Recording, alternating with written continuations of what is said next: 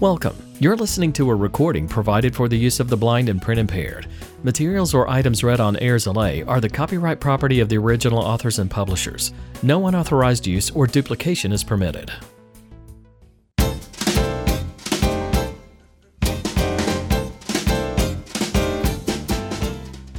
There's something new on Airs LA every day. Hello, this is Roger Baker, and every Friday we bring you helpful information about a subject that's of interest to just about everyone.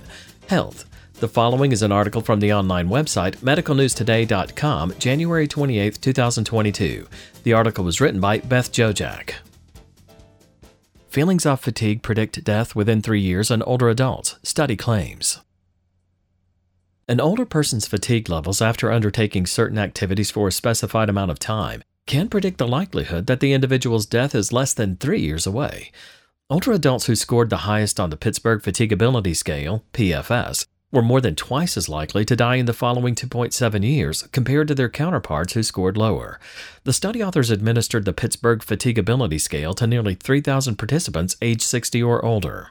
While working on the study over 10 years ago, Dr. Nancy W. Glenn, an associate professor of the Department of Epidemiology at the University of Pittsburgh Graduate School of Public Health, realized that researchers and health practitioners lacked a reliable tool for measuring fatigability.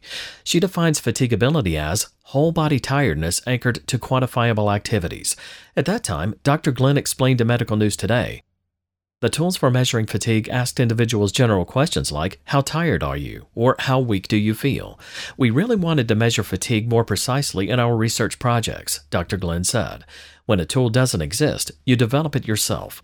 By 2014, Dr. Glenn had developed the Pittsburgh Fatigability Scale, PFS. It's currently available in 12 different languages. The PFS is a 10-question, self-administered questionnaire that looks at physical and mental tiredness related to activities of fixed intensity and duration in adults aged 60 and older. The PFS asks respondents to rate things such as, how fatigued do you feel after taking a brisk walk for an hour? And how fatigued do you feel after watching TV for 2 hours?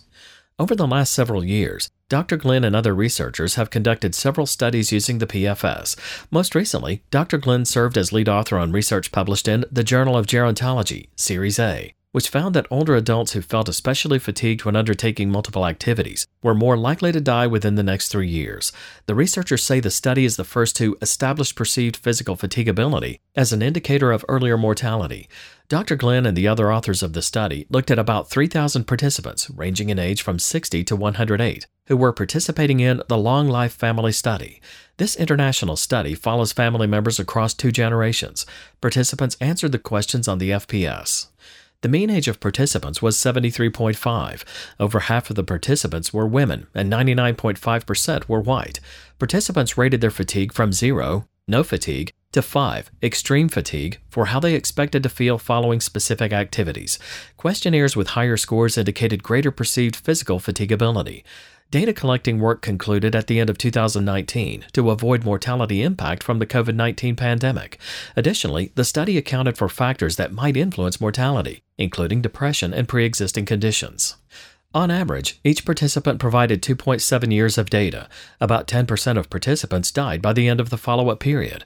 Researchers found respondents who scored 25 points or higher on the PFS were 2.3 times more likely than those who scored below 25 to die in the subsequent 2.7 years after completing the scale.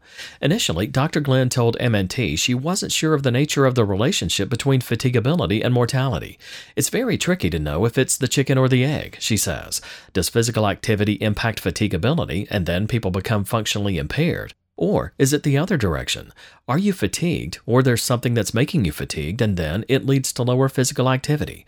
Dr. Glenn and other researchers attempted to answer that question with different research projects, including a 2021 study that found that increased activity levels led to reductions in physical fatigability. That definitely points to the fact that physical activity may be a very viable modality to reduce fatigability, Dr. Glenn told MNT. According to Dr. Scott Kaiser, Director of Geriatric Cognitive Health for the Pacific Neuroscience Institute at Providence St. John's Health Center, the good news is that there's hope for older adults experiencing frequent exhaustion. That's something you can modify, right? He told MNT. If you're out of shape, you can get in shape. Dr. Glenn hopes to create activity recipes for individuals looking to increase their stamina. My ultimate goal would be to design a physical activity intervention aimed at reducing fatigability so that we can really quantify and pinpoint the type, dose, and frequency needed to reduce fatigability in older adults. Dr. Kaiser appreciates the ease of using the PFS in a clinical setting. It's feasible. It doesn't require lots of fancy technology, doesn't require a heavy lift, and people can tell you how they're doing. In particular, he likes that the scale asks very specific questions. After all, do you get tired gardening means one thing to one person who typically fusses over flower beds for 7 hours at a stretch, and another for the individual who rarely does more than spend 30 minutes mowing a patch of grass. This kind of standardizes things, he said. One limitation of the study is that nearly all participants were white. Both Glenn and Dr. Kaiser acknowledged. There might be ethnic and cultural components to how people report their fatigue, Dr. Kaiser told MNT. With future work, Glenn hopes to look at whether fatigability predicts a greater risk of death in a more diverse group. I would think that the results would likely hold in other cohorts, she said. Dr. Glenn hopes her research leads to more healthcare practitioners talking about fatigability. It's largely not addressed by clinicians in physical examinations, she said. People shouldn't have to just live with it. Dr. Kaiser added that fatigability is also something individuals should think about when they periodically check in on their bodies to assess their health. Being easily fatigued can be added to that list of potential warning signs, he said. Then you know it's time to act. If you want to learn more about Ayers LA and the types of programs we offer, follow us by clicking on any of the social media links at the top of our web pages. If you like what you see or hear, please click the like button. This podcast is for the sole use of our blind and print-impaired audience. Any unauthorized use is prohibited. We'll be back again next Friday with more helpful information related to your health. I'm Roger Baker.